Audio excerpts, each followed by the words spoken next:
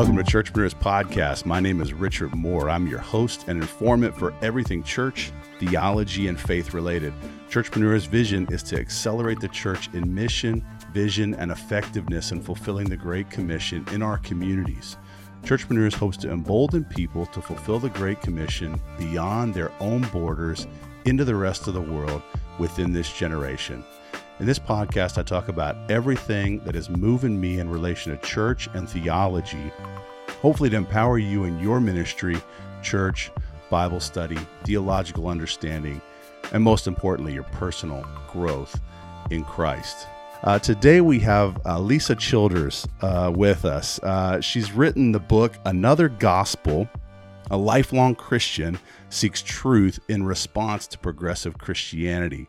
She's a former member of, maybe many of y'all might know this, former member of a band called Zoe Girl back in the day. Hopefully we'll talk about that a little bit today. Lisa has 2 kids, married, been in and out of church life, in and out of ministry life, again, in this Christian band years ago. And we're just really, really grateful for her to take some time out of her schedule and be with us on Churchpreneurs. Welcome, Elisa. Thanks for being with us. Hey, thanks so much for having me. I'm excited to talk to you today and all the way, from Nashville to Germany. I know, right? Here we Technology are. is awesome, right? Thousands of miles apart. And look at us. Like here in my little office in Germany, you there. This is great. So thank you, Zoom, right? So that's right. Yeah. So here we go. Let's jump right into it. Elisa, you wrote this book. It's about progressive Christianity. That's the definition you give to it. Kind of give us just a real quick snapshot in a sentence or two. What is progressive Christianity and what does it have to do with the church? Give us just a real quick hitter. What is progressive Christianity? And we'll dig into it. Well, yeah. So interestingly, the roots of progressive Christianity go back to your neck of the woods in Germany, the German scholarship that arose in the late 1800s, early 1900s. So some of that theological liberalism, if you took those theological conclusions and you sort of married that with this postmodern cultural relativism that we're seeing, and then you just drop it right in the middle of the evangelical church, then you get progressive Christianity. So it's essentially the same kind of theological conclusions as that German scholarship from the turn of the century, but it's applied to the evangelical church and with some relativism mixed in. Very good. So that's led to some things. I mean, you write about it in your book. I got my copy right here. It's noted up really good. So we're going to dig into it today, but tell us how you came to come across this. You were a Zoe Girl, singing in Christian concerts, churches. I guess you had lots of encounters with churches and youth pastors and all that and youth groups. How did you get to come across this? What happened there? Yeah, so this is actually a really huge part of my story, which is why I'm so passionate to talk about this movement.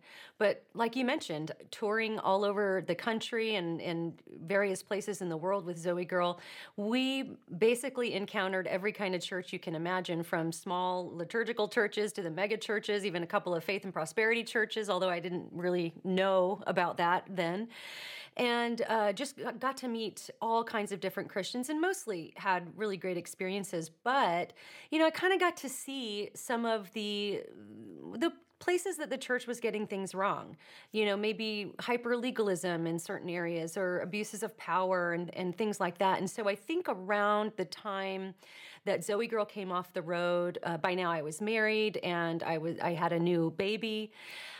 We started attending a church that had some of these same observations. They were kind of tired of just the fakeness, I guess, or they wanted to be authentic Christians living for God. They didn't want any of the junk or the bells and whistles that maybe some churches had added. And so that was very attractive to me and to my husband. And so another thing that we really loved about this church was the pastor's intellectual approach to sermons. We had never been exposed to that, really.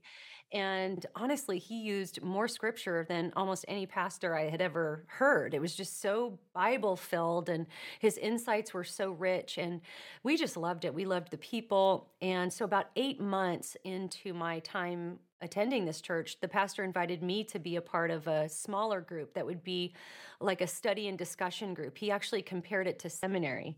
He said, Right. so if you go through this 4-year class, you'll come out on the other side basically having the same education as people who go through seminary. Well, this sounded really exciting to me because, first of all, I loved his sermons and the way he thought. And so I thought this was just going to be like a deep dive Bible study. This is going to grow me deeper in my faith. And I showed up. Surprise. Surprise. Yeah, that's exactly right. So I show up for the first class with my notebook and my Bible ready to go. And this pastor basically tells this small group that he's actually an agnostic. And that just blew me away Now, you because, use the term, let me interrupt there. You use the term yeah, hopeful agnostic in the yeah. book. Now, can you unpack that a little bit? Yeah, I think he used the word hopeful agnostic to soften the part about being agnostic. So maybe a softer version of agnostic, like he hopes that Jesus is real. He I hopes that see. Christianity is true and that God exists and all of that. And he hopes we're getting this right. I But got you. he's very unsure about what he believes, which really blew me away because he would speak with such authority on Sunday mornings. And it was really confusing, the guy that was at the class versus the guy that was preaching these sermons on Sunday. It was very confusing. And so I just thought, well, I'm being judgmental. I need to not be so judgmental, and I'll just, maybe he's just being honest or authentic or something. So, Right. but goodness, so as the class goes on, basically all of the things that I'd ever believed about God and Jesus and about the Bible were sort of picked apart, explained away, deconstructed. We're hearing that word a lot.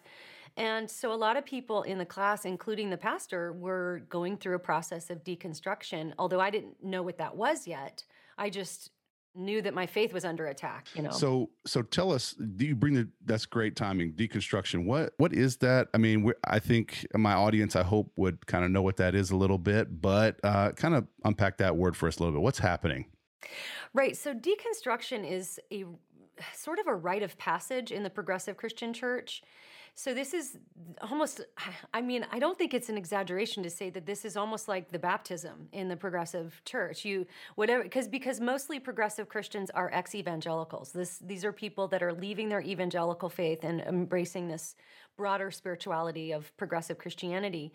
And so they go through this process of it's not just about going through some doubts. It's not just about examining everything you believe, deciding what you still think is true, and then going with that. Deconstruction itself is rooted in postmodernism. So it has to do with deconstructing what would actually be viewed as your construct. So with the view that there is no objective truth, the view that truth is relative, or if there is objective truth, it can't be known. That's the foundation of deconstruction. So basically, you're deconstructing the construct of truth you were given. And so it's really not just about kind of thinking, okay, am I wrong about this? Am I right about this? It's basically explaining away everything that you had believed ever since, you were raised in the church and all of that. So I think it's like doubt plus doubt being the highest virtue. This is something you want to. You don't want to land on truth. You don't want to find answers because that would make you small-minded. That would make you, dogmatic or something, or questioning and doctrinal. Doubt. Yes, Are like the highest value. Yeah. Yeah, I think right.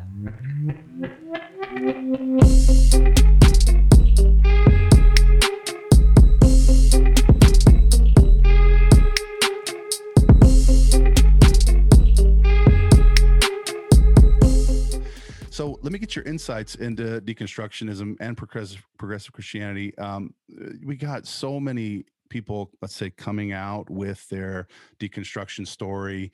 Michael Gungor, Marty Sampson, Josh Harris, Ear Biscuits, most recently, podcasters Rhett and Link, and with things about millions and millions of YouTube hits for their deconstruction story. Why is this happening? And what's this moment now in history, in church history? Why is it happening now? What's the thing facilitating this? Can you put your finger on it? Yeah, I think there can be different reasons. I think we're not giving young people in the church enough good theology and reasons for why we believe what we do and why we believe it's true. But it's not just that, because there are people who have told deconstruction stories who know all the apologetic arguments. They've had rich theology their whole lives. But I would say that would be the starting point, is just, I did an interview with John Cooper from Skillet. You remember Skillet? Yeah. Or I Yeah. don't Yeah. remember, they're still huge. But, Absolutely. Skillet, man. so he had some really interesting thoughts about this too, where he made the point that young people have never been taught to think, really. So you read an argument, and then you read the conclusion of the argument, and then you decide whether or not you think they made their case and you agree with the conclusion or you disagree with the conclusion. But in the soundbite culture, where kids are watching a 4-minute video on something and then they think they understand it, but you really can't understand something in 4 minutes. This is the point John was making. It's like somebody can just deconstruct their Christianity that quickly because they've never Right. really been taught to think through. It's like, that's an element. But honestly, I think our flesh and rebellion is a huge element in it too. We have a culture that's basically telling you can write your own morality, whatever you want to be true regarding morals and ethics and sexuality and whatever it might be. You can just decide what that is, and everybody just has to go with it. And so I think that the cultural pressure, and I think also people motivated out of a genuine love for people. Well, I want to love my friends who are struggling with certain things. And so, again, they've been told by the world that the way to love their friends is to affirm every behavior and all of these kinds of things. And I think that there can be some confusion about that. But it's really an epidemic that I'm seeing happen. And in all of these stories, what's really interesting to me is that they'll always bring up some apologetics type things, like, well, I don't know if we have an accurate Bible, or nobody talks about the problem of suffering, or things like that. But I don't think that that's always the core reason. There's Right. always this thread going through all the deconstruction stories that they've already decided at the outset that the Bible is wrong about morality. That's the question I had then. Yeah. So are those just like reasons, like, oh, finally I found a reason? Or finally I found some logic to this, that oh, look, any kind of thing that you've mentioned in your book, oh, look, we didn't have early transcripts, or there's no logic to this or that, or whatever reason they give. It's finally like, oh, I finally got a reason. Could that be it? I do think that could be it. In fact, when I talk about doubt, I think doubt can be a very healthy and good part of the growth of a Christian, when they're really saying, okay, now, do I really believe this? And what do I believe? Why do I believe that? I think that can be incredibly healthy and important. But there are different kinds of doubt. So you can read books on doubt, and they'll give you several different diagnoses for doubt. Either it's, maybe it's intellectual doubt, or there's moral doubt, or there's emotional doubt, all kinds of different things. But I think those are good and helpful categories. But I think at the end of the day, there's really just two categories of doubt. There's the kind of doubt you experience when you really want to know the truth about who God is, how he revealed himself in the world, and you're going to dig down every slippery slope to try to find truth, because you want truth and you want what's real. That would be one kind of doubt. The other kind of doubt would be they've already decided they're out, and now they're looking for reasons to justify the unbelief they already have. And that's where, you'll always, it just seems like it just follows a pattern. They begin to doubt. There's a reason. It's moral. They don't like the teaching on sexuality or this, and they find it oppressive. So then they read a Bart Ehrman book, and oh, well, guess what? The Bible's bunk, so I'm out. And I think that can be a way that people go about it. Right. So I'd love to dig into your past a little bit. When I heard you coming out with this book and your podcast and everything, just followed you for recently. I haven't followed you for quite a long time, but Zoe Girl, I thought, like, Zoe Girl, like yeah, like, are you kidding? Zoe Girl, like, and I'm like, you get me. I mean, like, yeah, what? Like, serious. So I want to dig into your time within the Christian bubble, let's say, for a moment. I remember as a youth pastor, we used to get these youth leaders only pizza boxes, and we had a video, Zoe Girl video, all the time. My girls like loved it. Yeah. And I have to apologize. Actually, I think we were that my kids were that group who was waiting on Toby Mac. You Yeah. mentioned in your book, like, oh, come on, sorry, I Yeah. have to Yeah. apologize for that. But Yeah. is there something to the Christian bubble and your encounters in your career? Uh, this entertainment driven Mm. Christianity, could this be a problem that I mean, look, I'm a youth pastor. 20 years in youth ministry, I've done some entertainment driven stuff, no question, right? Mhm. Are we culpable a little bit? Wow, what a great question. I think we are. The whole time I was in Zoe Girl, I really struggled with. I had a ton of tension with this the whole time, and probably just to give a little understanding to why that is. My dad was a contemporary Christian music artist as well. In fact, one of the pioneers of the whole industry. But when that started, none of those guys were doing this to be known or to make money. Nobody made money. They'd get in a van, and I mean, they didn't make money doing this. That They wasn't even did it for the something. love, right? Yeah, they didn't have a category for making a living doing this in the beginning. So all of that stuff kind of came later. And so all my life watching my dad do this for the ministry, and then he never did. I mean, my entire life, he never asked a fee to go anywhere. He would take a love offering. I watched him give tons of CDs away for free. This was something that was just all about the ministry. And so when I got into Zoe Girl, and all of a sudden, they're lining people up 100, 200, 300 people deep to pass by a table I'm sitting at for me to sign the picture Sign a picture, yeah. and just moving them through like cattle. I remember going to our manager or somebody and just saying, I don't want to do this. This doesn't feel right.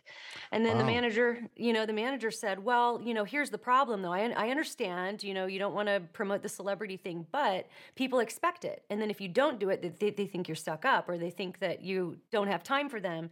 And so there was this tension always, and with things like that. There's the business side of things, and then there's the ministry side of things, because the label, they're wanting to make their money, and they might have a good heart for ministry. I'm not saying every record executive is just in it for money, but ultimately they have higher ups that they've got to get they got to hit their numbers. And so if that's the core, it is going to affect the celebrity culture. And so I think when we see Christian artists in particular, or people who were authors, platformed celebrity type Christians going through this deconstruction, I think an element can be in there. In fact, John Steingart, I had a conversation with him, and he has said this in he was, the lead singer of Hawk Nelson. He's since deconstructed Right. now, and interestingly uses that term hopeful agnostic for himself, which I thought was really interesting. I'm starting to see other people use that. But he made that point. It's like you're instantly, you get a record deal and you're just some youth group kid, and then all of a sudden people are viewing you like you're a pastor, and they've got you on this pedestal. Right. And then you've got the business side of things where you're a product kind of to them, you feel like. And so there's all of this tension around the whole thing that I think can definitely make people vulnerable if they don't have a rock solid relationship with Jesus for themselves. And we shouldn't Right. assume that everybody who goes into music does. Like I said, it could just be some youth group kid that gets a record deal, and maybe he's comfortable with Christianity and doesn't even maybe realize he's not really a Christian because he's just kind of grown up in it. But I think the rubber meets the road, and then they're like, well, wait a second, I've never even thought about that. I got a deal when I was 17, and I never even thought this stuff through. And so Right. I think that can be an element. Yeah. So you make a great point, and you mentioned John Cooper. He had mentioned that with Marty Sampson, I believe, in his deconstruction. Hey, we put people up so quickly on pedestals. This kid's 17 years old. He's been in his youth group, just got saved, maybe not, And then all of a sudden they're spokespeople for whatever, right? And then also like the entertainment industry, just entertainment in general. Have we hooked people with a thing, and then they're and they're deconstructing from that? Could that be possibly? I do. I think that's true too. A friend of mine named Shelby Abbott wrote a book about doubt, and he talks about this because he actually goes back he knew Rhett and Link back in the Crew days. He works with Crew still. And he's like, things like cultural Christianity, the bells and whistles and the ribbons and the trappings, like deconstruct that all you want. But, don't deconstruct the real thing, because that's Exactly. true. Hmm. You can throw all that stuff out all you want, but I think that what we're seeing the fruit of, and I hate to be cliche because people are always harping on this, but I think there's some truth to it. When we've viewed youth ministry as like a 4-hour holding tank with pizza, you know, I what do we never did expect? that. I know, but what do we expect? It's like Yep. kids haven't been given much of a reason. And I don't want to dunk on. I knew some wonderful youth pastors growing up that would have big skate nights for all the kids. And I knew lots of unsaved kids that would come to these skate nights. And I get the heart behind that. And if it gets a kid in the door, I think that's great. But when we're actually doing the teaching and we're discipling kids, I think we have to be really intentional to teach them really good theology, what we believe, not just what to think, but how to think, so that when these ideas come in, they can assess them properly and think through them without just accepting them. Yeah. And so I think that's what we see with all these deconstructions is all of the, like I mentioned, I had critiques of things that were going on, but I think because I had been given such a solid foundation about what real Christianity is, it was a lot easier for me to separate that and go, okay, that's not right. This is actually, the gospel is actually the answer for that. But I think maybe some people that were given a more cultural Christianity, they've never been taught how to parse those things out. Exactly. Now, defining and differentiating between gospel and cultural Christianity, that's the challenge. And I don't think we've given people or young people the tools for that. And I think youth ministers are rethinking this. And this is becoming the issue for youth pastors. Like, I don't want my kids to deconstruct either. Like, how can I instill in them the true gospel?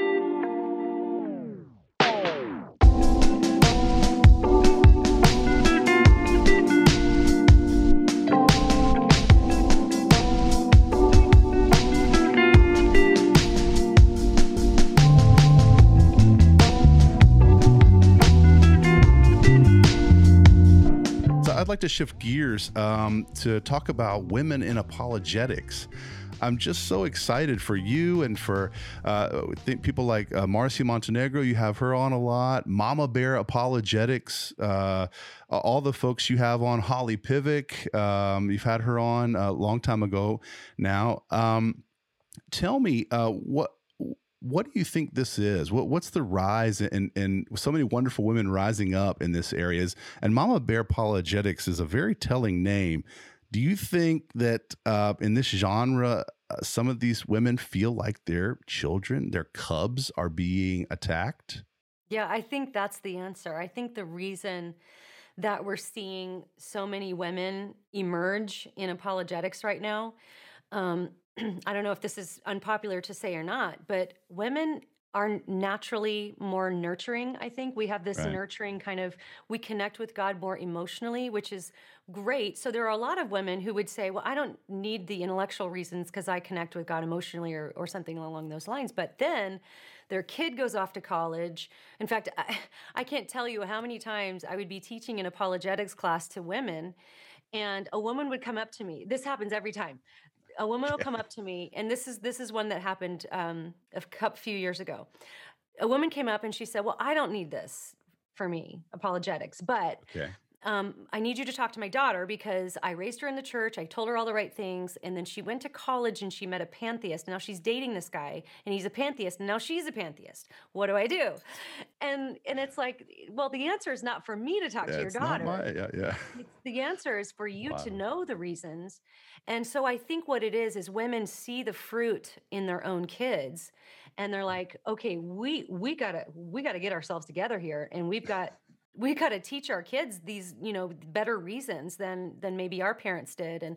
And so I think that largely it's going to have to do with women, maybe around kids, but also I think it was Mary Jo Sharp. I heard her say this on a podcast. She's an apologist, and she said when they questioned or did studies, or I don't know if it was a study or not, but maybe just her observation, but she said men generally are drawn to apologetics to answer their own questions, whereas women are generally drawn to apologetics to help other people with their questions. So I That's think great. that's why we're seeing the rise of women is because we're seeing the rise of skepticism, which involves people we love, our friends, our coworkers, people we're in small group with, our children, and women are relational in that sense that they want to help their friends and their family. Right, right. That's so interesting. I'm just so blessed. I'm honestly personally blessed by so many women rising up in this field to defend the faith. Contend for the faith. Jude says it, right? Contend for the faith, and I'm just awesome. I just think it's great. So.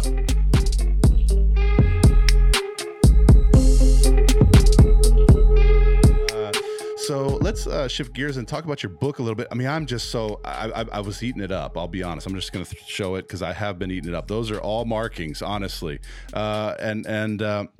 But I love I have to say I love the '80s themed sections. Only Yeah. people in our generation understand Yes. some of this. Like you made it's like Punky Brewster or something you said, and the A-Team, and I'm like, only we get that, Yeah. like. It's true. Punky It's Brewster. true. Saturday morning cartoons. They're the Dukes of best. Hazzard. That's the one you missed. Did you write about that? I don't think I think I missed it. But I mean, there's You so many missed. Greatest American Superhero. Remember that one? Oh man, there's so much that There's yeah. so much. But you got to have the Dukes of Hazzard next time in the I next know what's edition, wrong. right? So, anyways, on page 162 of your book, one thing really smashed me across the face. Nadia Bolz-Weber's. You mentioned her book on fluid sexuality, and she affirms same-sex relationships, gender nonconformity, abortion, and even moderate. And I wondered, like, moderate pornography use. Why only moderate? We'll get to that in a second. And she's just suggesting a few amendments to the Christian sexual ethic, but she's saying, want to burn the effing thing down. Sorry. But that's what she says. She does. She says the whole thing. So what? Yeah, right. So what kind of reset? I mean, first of all, this sentence doesn't even make quite sense. Like, why moderate pornography use if we're blowing the whole thing up? Right. Right. Why not go all the way? Like, I mean, right. She's got it. That's an ethic by itself. Check that out. Yeah. Moderate pornography abuse because it objectifies women. Right. Well, I think in her view on the moderate porn use is she's putting pornography like in the category of alcohol. So if you don't abuse it, it's okay. But if it becomes addictive to you, or if it, overtakes your life in the sense that, it can become an addiction. So that's why she uses the word moderate. Sorry, that's garbage. I know. It's so funny. I interviewed Sean McDowell about this, right. and I told him that, and he was like, that is nonsense.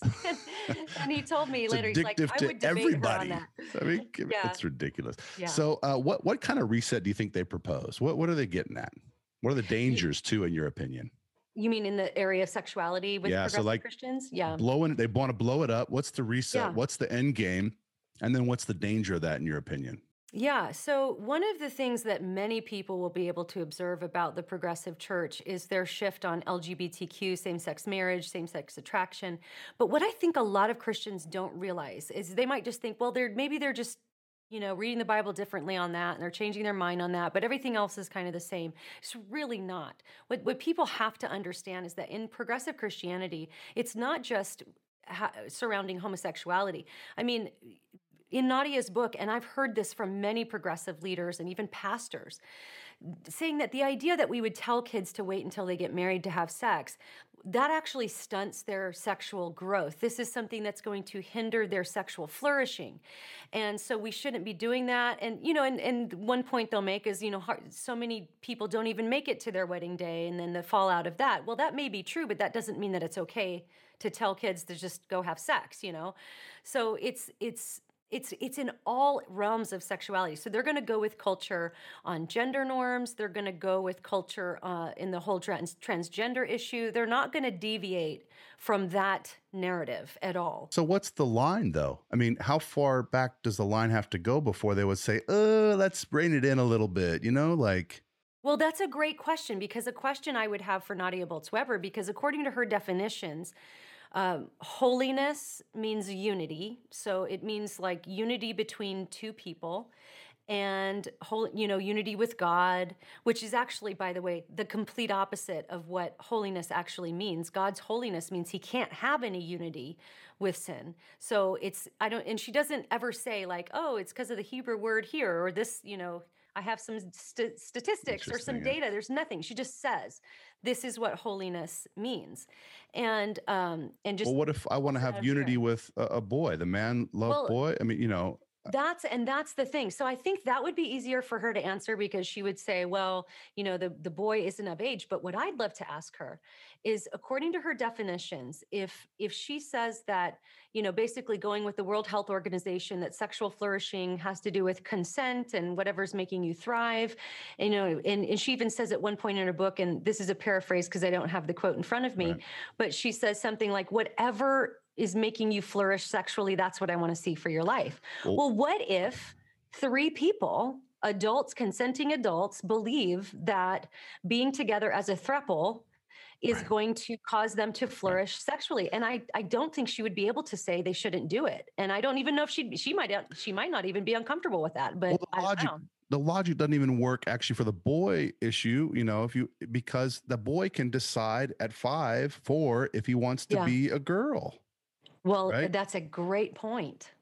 That's a great point. I don't Yeah, know. so I don't know what she would say to that. It's speculation, but I mean, it would be interesting to ask some of these questions using her definitions and her logic. Right. Okay, what about this sinner? What about bestiality? What if somebody just like really loves Exactly. their dog or something, You said it. I wasn't going to bring it up, but like, Well, look, if you like your dog, I don't know. But Oh, I mean, crazy. but you almost have to use those extreme examples to show why Right. this doesn't work. How the logic yeah, breaks you can down, you can apply that to maybe a engaged couple who really love each other. They know they're going to get married, and okay, it's making them flourish. You could almost, like in your flesh, let that slip by, but you have to apply that logic consistently. And if you do that, it's not working.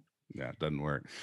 Right. So I just thought that was like shocking. I showed that to a few people, that quote, and they're like, I mean, even a pastor would use that in a book. Like, what? The F word? Like, how? I don't know.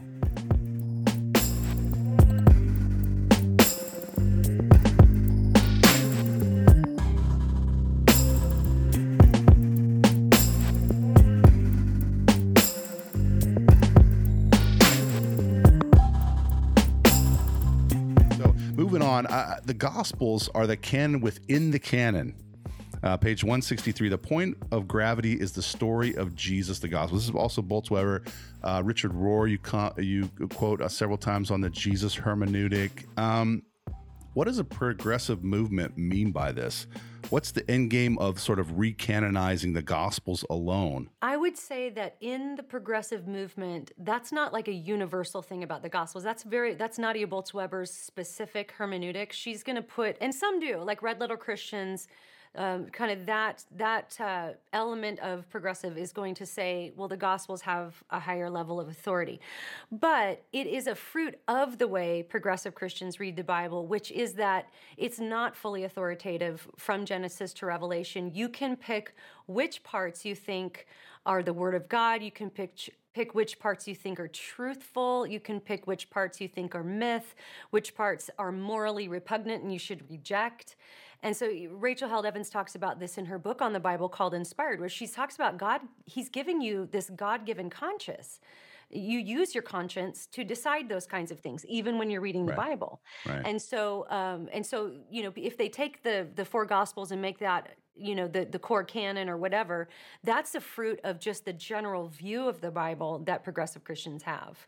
Right. So you go on further on with Richard Rohr. Now, I don't know if my viewers have heard of Richard Rohr. So he's a Catholic mystic. He's a Franciscan friar, and he founded the Center for Action and Contemplation, I think, in Arizona, which is like a contemplative prayer center. They do centering prayer, all kinds of things that really more mimic the more Eastern and Buddhist type of meditation. And so, yeah, he's a mess, and he's so influential in this movement, just so influential. I was actually thinking, like, if you have to say that you're not a pantheist, but you're a panentheist, then you're a pantheist. Well, and if you like his book on the Trinity, a couple of times at least he says, "Now, I know this sounds new age, but it's not." But I'm like, If if you you have to have to do a say, disclaimer, yeah. yeah, I know this sounds like new age. No, he's Yeah. very new age. Yeah. So then he also has the Christ consciousness book. What's that book called? Is Universal Christ. Universal Christ. Thank you. Mhm. So, I mean, it's in the title, people. So, I mean, anyway, so you mentioned him in the sense of the Jesus hermeneutic. It says, just interpret scripture the way that Jesus did. You're quoting him in your book on page 164. He ignores, denies, or openly opposes his own scripture whenever they're imperialistic, punitive, exclusionary, or tribal. First of all, I'd like to ask Roar, like, when does Jesus do that? Yeah. Jesus ever Well, oppose his own scripture? this is an interesting question, which is really fresh on my mind because I just wrote a research paper on this hermeneutic and I Right. used Saw that. the passages that because he actually does cite like 4 passages where he's supposedly giving examples of Jesus doing this.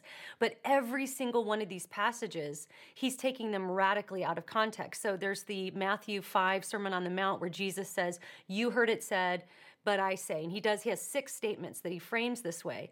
And so often he'll say, "You've heard it said, an eye for an eye, but I say," basically show mercy. And so he's like, well, look, he's contradicting the Old Testament. Well, Okay. he's completely taking this out of context because in every single one of these views, what Jesus was actually correcting was the Pharisees' traditions they had added to the scriptures or their misunderstandings of the scriptures. So when they say, "You've heard it said, and then I say," he's often he's pitting the truth against their distortions, not against the actual scriptures. So another example he uses is where Jesus is reading from the Isaiah scroll. And so he's reading the prophecy about the Messiah, and then he stops mid-sentence and leaves off the part about the vengeance in the day of the Lord. But what Rohr doesn't tell you is that Jesus had a very specific reason for doing that. He said right after that, "This is being fulfilled in your hearing." So what he was saying was, this part of the prophecy is being fulfilled right now in my first coming. Well, the vengeance in the day of the Lord won't happen until his second coming. That wasn't being fulfilled in that moment yet. So he wasn't denying that, opposing it, or even ignoring it. He was making a different point. But it's like, if somebody doesn't know to look deeper, well, they'll just read that. "Oh, Richard Rohr's right. He stops mid-sentence. I guess he's right. Jesus ignored the scripture." Right. And it's so Right. deceptive. Well, that's why you gotta check exegesis before you rexegesis. You know what I'm saying? Like, yeah, like what? I don't know. Why aren't people looking at the whole thing? Anyways, so that's Richard Rohr. It sounds a lot to me like the Thomas Jefferson Bible. I don't know if you're familiar with that. We're just kind of like, Yes. just mark up. Cut out the parts you don't like. We don't And like that. We're just going to kind Yeah. of do away with that. The NAR also does this too. New Apostolic Reformation. Bill Johnson, a prominent NAR leader, has said Jesus is perfect theology. So in other words, whatever you see in Jesus, just do that. Everything else Yeah. can kind of leave aside. It's not important. I kind of find it interesting. Like, well, wait a minute. What about the casting out of the temple? He calls Herod a fox, Right. Brood of vipers. That's not real nice. Whitewashed tombs. Exactly. Like, what about that? So, do you care? You think this is similar, or you see some similarities in these things? That's an interesting question. So I definitely see some overlap. I think that with progressive Christianity, if a pastor is all the way into progressive Christianity, they're not a Christian. This is a completely different religion with a totally different gospel. The tricky thing with NAR is that they're still going to affirm the core essential tenets of the Christian faith. Okay. So I think there can be a lot of genuinely saved people in that movement who are just deceived. They don't realize the false teaching that they're getting from that movement. How would you tell us? So let me interrupt there. What you said, progressive Christianity is not, when you're totally deep, when you're entrenched, that's the different gospel. Tell us why you would give us a few like pointers. What would, the atonement, I think you mentioned, right? Just a few pointers why they're different. Yeah, so if we view the gospel as it's the good news, right? So what is this good news? Well, it's the story of God's redemptive acts throughout history, redeeming sinful man to himself. And that's going to compass a whole lot of other things, but it's going to start with creation. It was good. Man chooses to rebel against God, introducing sin into the world. Now we're separated from God. Jesus comes to redeem us. God, the Word becomes flesh, lives a sinless life, takes our sins upon himself at the atonement on the cross, physically raises from the dead, and then he will return again to judge the living and the dead. If we just encapsulate the Christian gospel that way, I think that's something that most Christians, certainly the earliest Christians tracing through church history, would agree with that. But in progressive Christianity, they deny almost every single one of those things, at least implicitly. So they deny that sin separates us from God. This is not something that's even in their paradigm. And so that makes the atonement unnecessary. So they refer to this as cosmic child abuse. They deny the atonement of Jesus. They deny hell. They just completely change the gospel and deny it on every point. Whereas in the NAR, most people, I think, that go to, say, Bethel Church are going to say, no, that's the gospel, what you just said. They're not going to deny that. But it's all the things they're adding that's so dangerous and so deceptive. But with that said, though, I'm really watching to see where these overlap, because already I've watched a sermon from Bethel where they're quoting progressive Christian leaders like William Paul Young, and not just from the Shack. Yeah, not just from the Shack, but from his much more theologically clear book, Lies We Believe About God, which is heresy. And they're quoting from that. And I've had people tell me they've listened to podcasts from high-level leaders at Bethel and other places, and they're denying that we're sinners now. And I can't speak to that myself because I haven't heard that. But if there's Pelagianism is sort of pretty full on there. So I'm definitely looking for the overlap. I definitely think they're two sides of the same coin, though, in the sense that it has to do with scriptural authority. So if the Bible isn't your final authority for all things, now, and that's where NAR is tricky, because they'll say, well, no, the Bible is our authority, but then they have all these revelations that you are expected to obey as if they are on the level of Scripture, and that's where that can get kind of twisty. Well, but that's the point. The Bible. That's the point. The apostles have revelation that they don't say they would add it to Scripture, but in principle it does. You're expected to obey it as if it is God literally talking. So it is the same. Exactly. If it's a revelation from God and it's wrong, or it's then what if it's from God, I should obey it, right? If it's from God, I should listen. Anyways, we're getting off topic there. But hey, man, your gospel presentation, I think I'm saved. Man, you need to give an altar call like right now. I'm altar, Anyways.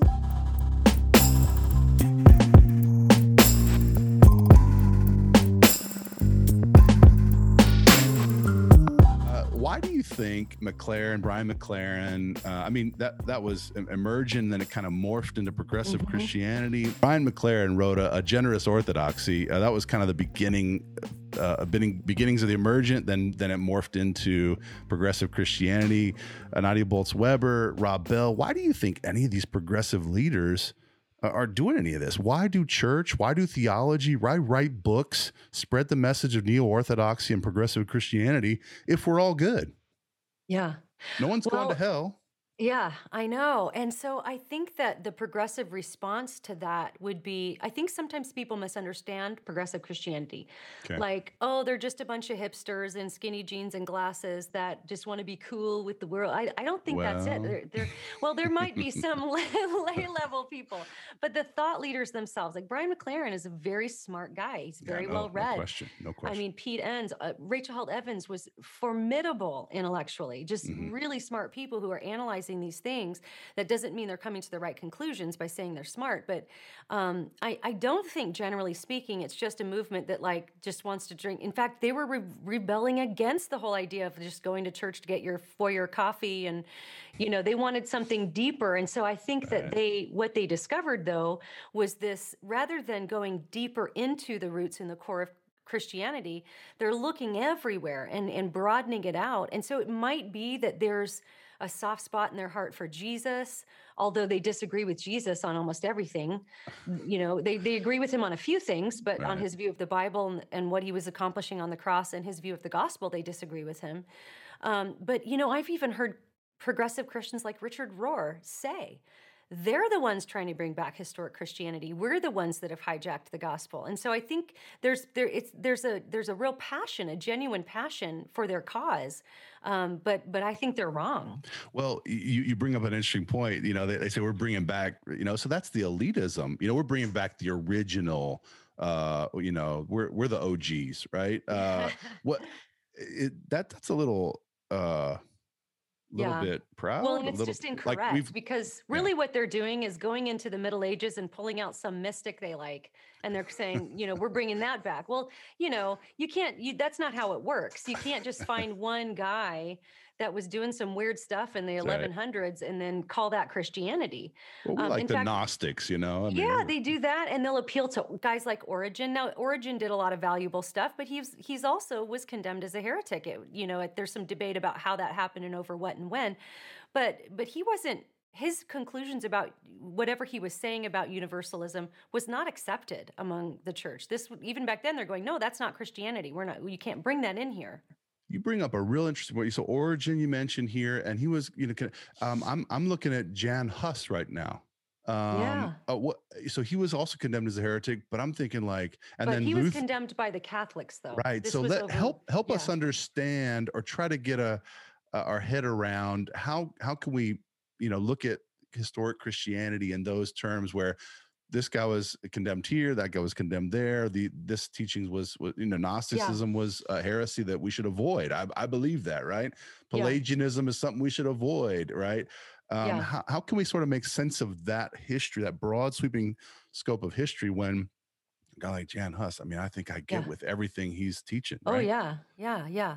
So okay, so that's a really good question, and that's a really important question because that is sort of one of the pushbacks that progressive Christians will bring. Okay, well, you said they condemned Origen as a heretic, but they condemned a lot of people. You'd be condemned as a heretic today if you lived in, for being Protestant. So Right. that's a fair question. It's a fair thing to bring about, and so that's not the only criteria that we use is whether or not they were condemned. So with Origen, what we have to realize, and I've studied Catholicism pretty deeply. It's been a while, but pretty deeply in my process. And what it seems to me like is that the Catholic Church really didn't start going in my view, what would be false, Yeah. false teachings and adding all of these things, the indulgence and all of that, till 700-800. Okay, so the first few hundred years, you've got guys like Augustine, and you've got all these amazing thinkers that were Christian. There wasn't this concept of just some of the stuff that we would say we protest. Like you're adding. In fact, I think that I've compared this, Yeah. and it makes Catholics upset. And I love my Catholic friends, and so thankful for great Catholic thinkers like Peter Kreeft and Aquinas, and so I don't have any animus toward my Catholic friends. But in my view, this is my view as a Protestant. If you go back to the earliest Christians and you read what they believe, the early creeds, and then you can see the Catholic Church start adding things Veering, and start yep. changing things After around that time. Alexandria, probably, right? Yeah, Yeah. and there's even some. I actually just recorded a podcast on the Alexandrian Fathers, where I think even they were a bit misunderstood. But Right. you see these things being added, and at a certain point, Christians are going, this isn't right. And This you isn't know what? Christianity anymore. Yeah. That's right. Then the printing press is invented. People get Bibles, and they're like, "Where's that in here?" And so, for all of my listeners, she's pointing at like, where is that in here? like I'm pointing at my notes, but pretending it's a Bible. But so essentially, if we're going to say we're biblical Christians, we're historical Christians, we have to go back to the beginning. What did the earliest Christians believe? Does it agree with the Bible? And then you start tracing that through church history. And so you're going to probably agree with them condemning Origen on certain points. Although I have so much grace for those early fathers because they were figuring everything out for the first time. Right. It's not like they had the benefit of hundreds and 2,000 years of scholarship to benefit from. So I don't know where that stands with the Lord or not.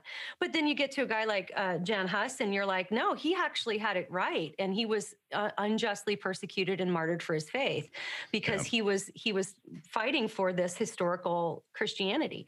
And so I think that would be a better way, because the authority isn't a church, this church council or that. The authority is the Bible. Yes, That's our authority. Scripture. And so we can learn from those early fathers. We can learn, but they're fallible too. So when I read Augustine, I have a great affection for Augustine, but I disagree with him on some things. Right. But, he was a great brother in Christ, and I really relate with a lot of the things he wrote, but he's not my authority. The Bible's my authority. And so I think that needs to be the way we orient our thinking on these kinds of things. Right. That's what I love. I was looking at a little bit of Luther's history too. And he was, had the Hus's he was accused of being a Hussite, right? And they said, no, I'm not a Hussite, like, no, you're not heretic. And then he looked at and he was shown his writings. Wait a minute. Yeah, I think I actually am, Yeah. because he's like scripture, sola scriptura, those foundations that we believe from what, like you linked it to the earliest creed that Paul wrote. And according to the scriptures, Christ died for us. So I just appreciate that. That's those earliest Christians, before we had the full canon, they believed it among themselves. Christ died for our sins according to the scriptures. That's right. And so I appreciate that. A lot of progressive Christianity terminologies, nuances are almost undetectable. Right. You appeared in the film American Gospel, which Christ Crucified, the second version, which I highly recommend.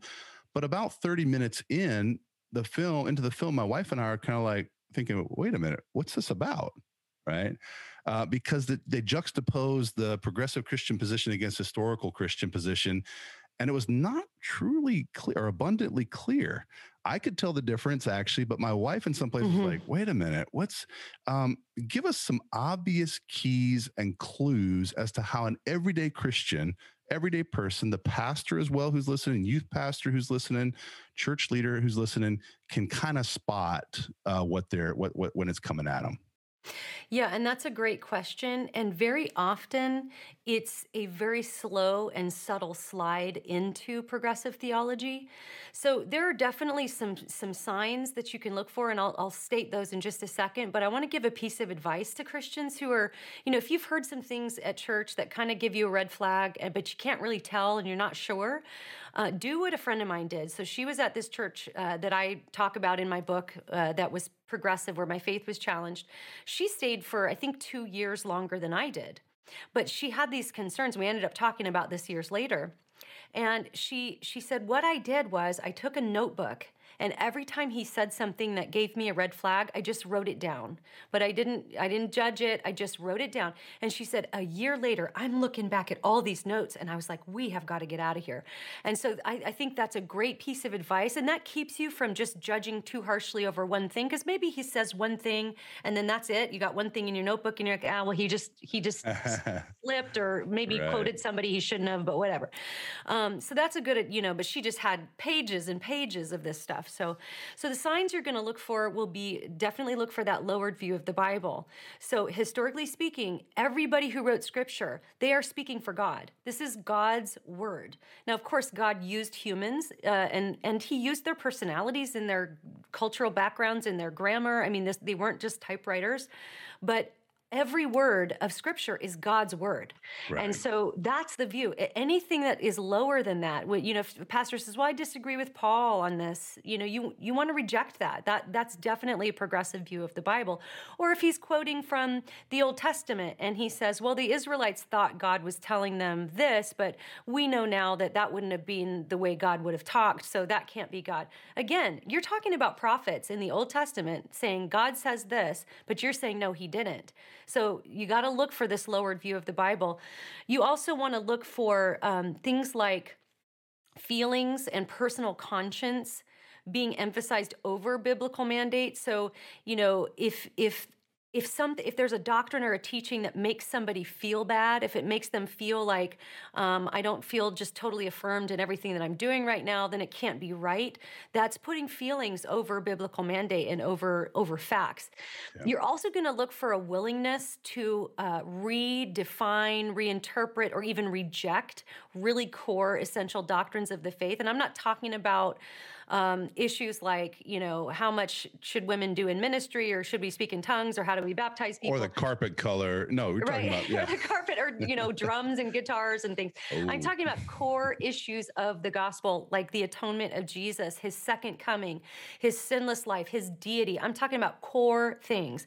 If they're willing to say, well, maybe he was born of a virgin, maybe he wasn't, it doesn't really matter. Or, like as Richard Rohr would say, Jesus never asked to be worshiped, kind of implying that we've just deified this highly evolved human, that's obviously something you're really going to be looking for. Look for the Right. redefinition of words. So if they use words like, I have a high view of scripture, that sounds really good, but what do they mean by that? What do they actually mean when they're saying that? They don't mean that it has a high level of authority. It just means they view it very highly, and you're reading it wrong, but they're reading it right. I don't believe in inerrancy. I believe in a high view. Yeah, well, yeah, you're almost going to find no progressives that would believe in inerrancy, but they'll say they have a high view. And then I think the final sign to look for is when the gospel is presented. First of all, if the gospel is presented, that little narrative arc I did a while back, if you never ever hear that in your church, that's a good sign that they're not a gospel-centered church. If you're not hearing that, and instead, you're hearing about all the good works we should be doing, all of the acts of justice we should be bringing into the world, social justice replacing that narrative arc of God's redemptive acts. Now, I want to be really careful with way I word that right now. Certainly, Christians are called to do good works in the world, as we always Sure. have. Christians have been the one that built the hospitals and the universities and have done all this stuff. So don't buy the narrative from the progressives that Christians don't care about the poor. I have data I can show you that is not true. But that is not the gospel. That's not going to save you. You can do all the good works in the world, and it's not going to save you. Those Christians have viewed those works as a fruit of our salvation. That's what we do in the world because we're saved, because we want to give other people this beautiful gift of salvation that we have. And of course, we're going to take care of their physical needs as well. As Paul said, we were very eager to do that, but we are focused on the gospel. And so I think that would be a sign to look for as well. Great. Those are some great hints. Let's take it down to the practical level to end up here. What could some solutions be for churches, especially those on the maybe conservative spectrum? Charles Spurgeon wrote about the slide, right, and the downgrade controversy in his book. J. Gresham Machen wrote about it at length in Christianity and Liberalism. They saw the slide back then. What can we do as conservative leaning churches on that spectrum? A positive way forward. Give us some hope. How can we stay relevant in an ever secularized culture and gospel focused? Give us some input into that. Well, I want to encourage everybody listening or watching this to know that this is not anything new. Christians have had to do this for 2,000 years. From the moment Christianity got off the ground in the first century, heresies, false teachings, false teachers started coming in, trying to deceive people, couching everything in Christian language, using scripture.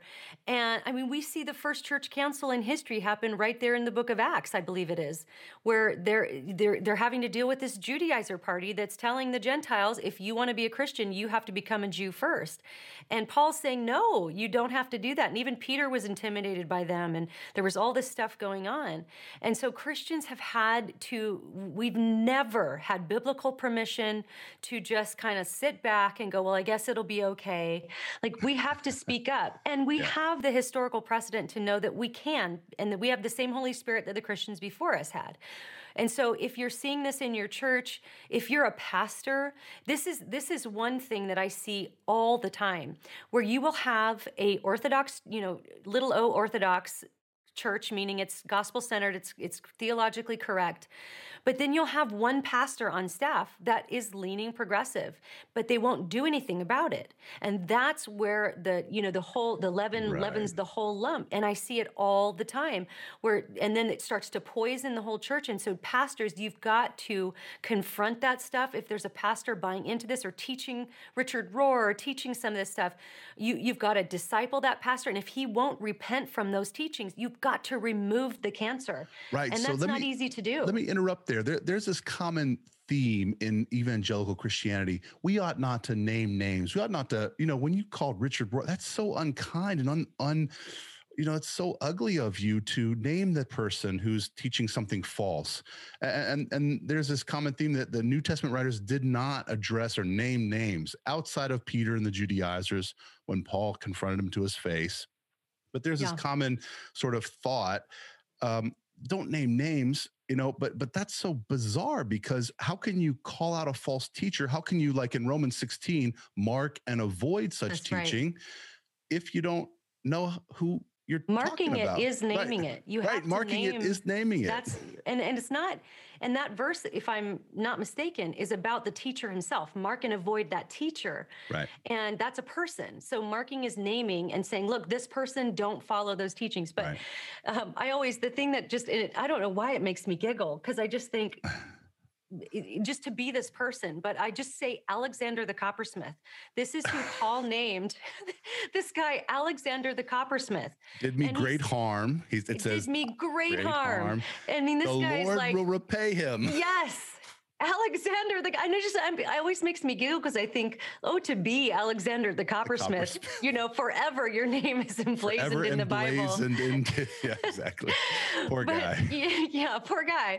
Hopefully he repented. I don't know, but we have other people like Demetrius, and I think it's Hymenaeus. I'm not trying to say that. And Hymenaeus. Alexander. So they're naming people, and sometimes twice. I think Alexander got named twice by Paul. He got it twice. So he did. Yeah. He did. Yeah. So, it's the kind of thing where I think we should be very slow to do that. Right. Okay. So very slow. I'm not going to name somebody as a progressive unless I am sure they are completely denying core doctrines of the faith. Now, there are evangelical leaders I might disagree with on some things, but if I'm not going to name them as a false teacher unless they're actually denying core elements of the Christian faith. And so I think we need to people are way too quick to do this. Oh, this person disagrees with me on something, so they're a false teacher. And we shouldn't be doing that. But if somebody is we got to remember, Jesus called these people wolves. Right. He referred to false teachers as wolves. What do wolves eat? They eat sheep. So it's out of protection for the sheep. It's out of protection for the church that we have to, call these wolves out and keep them from feasting on God's sheep, And that's what I appreciate about what you did in this book. I mean, I can just sense on every page the fear of the Lord, fear and trembling, that you've done this without a hateful bone in your body, so to speak, right? You are doing it in fear and trembling of the Lord, like the New Testament writers did, to say, guys, avoid this guy. I just appreciate that so much. And your attitude, your approach, your behavior in all of your podcasts. I mean, I haven't heard you ever say an angry word, so I vouch for it. I got a little spicy today, though, with you, though, didn't I? Well, we can get spicy. All right. I got a little spicy. So thank you for that, though. I appreciate exactly. that. So.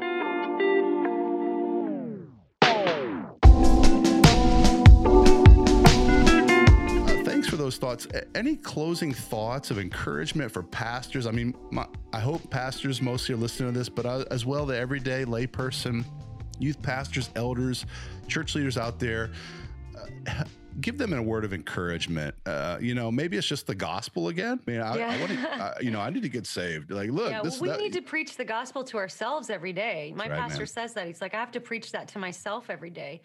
My word to pastors would just be, first of all, thank you. I can't imagine what a difficult job that is, especially right now with all of the very nuanced, difficult things that you're all having to navigate through and walk your churches through. And just, I even with what I've been through with the pastor in that church, like I still have such a love for pastors. And I just think that God has called some really great men into this calling right now to lead his church. And so I'm with you. I'm praying for you. Just encourage you to always keep your eyes on your sheep. It can be so tempting when there's a wolf coming in to just keep peace and not worry. But just remember, if the wolf comes in, he's going to be looking for a snack. He's going to be looking for food, and it's your job to protect those sheep. That's right.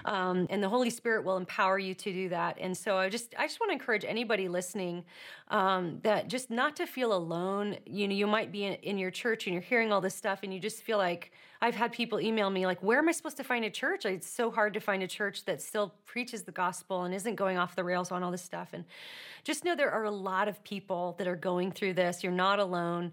And, Christianity, if you look throughout history, we've had the privilege in America, at least over here, that we've kind of been the majority for a long time. And that's changing a bit. And so we're not used to it. It's rattling our cages a little bit. But, for the most part, Christians have not been on the side of power in, church history. And so it's a gift. Any kind of persecution, now we're not persecuted in America yet. I don't know if it'll go that way. We might get, dunked on Twitter or something, but that's not real persecution.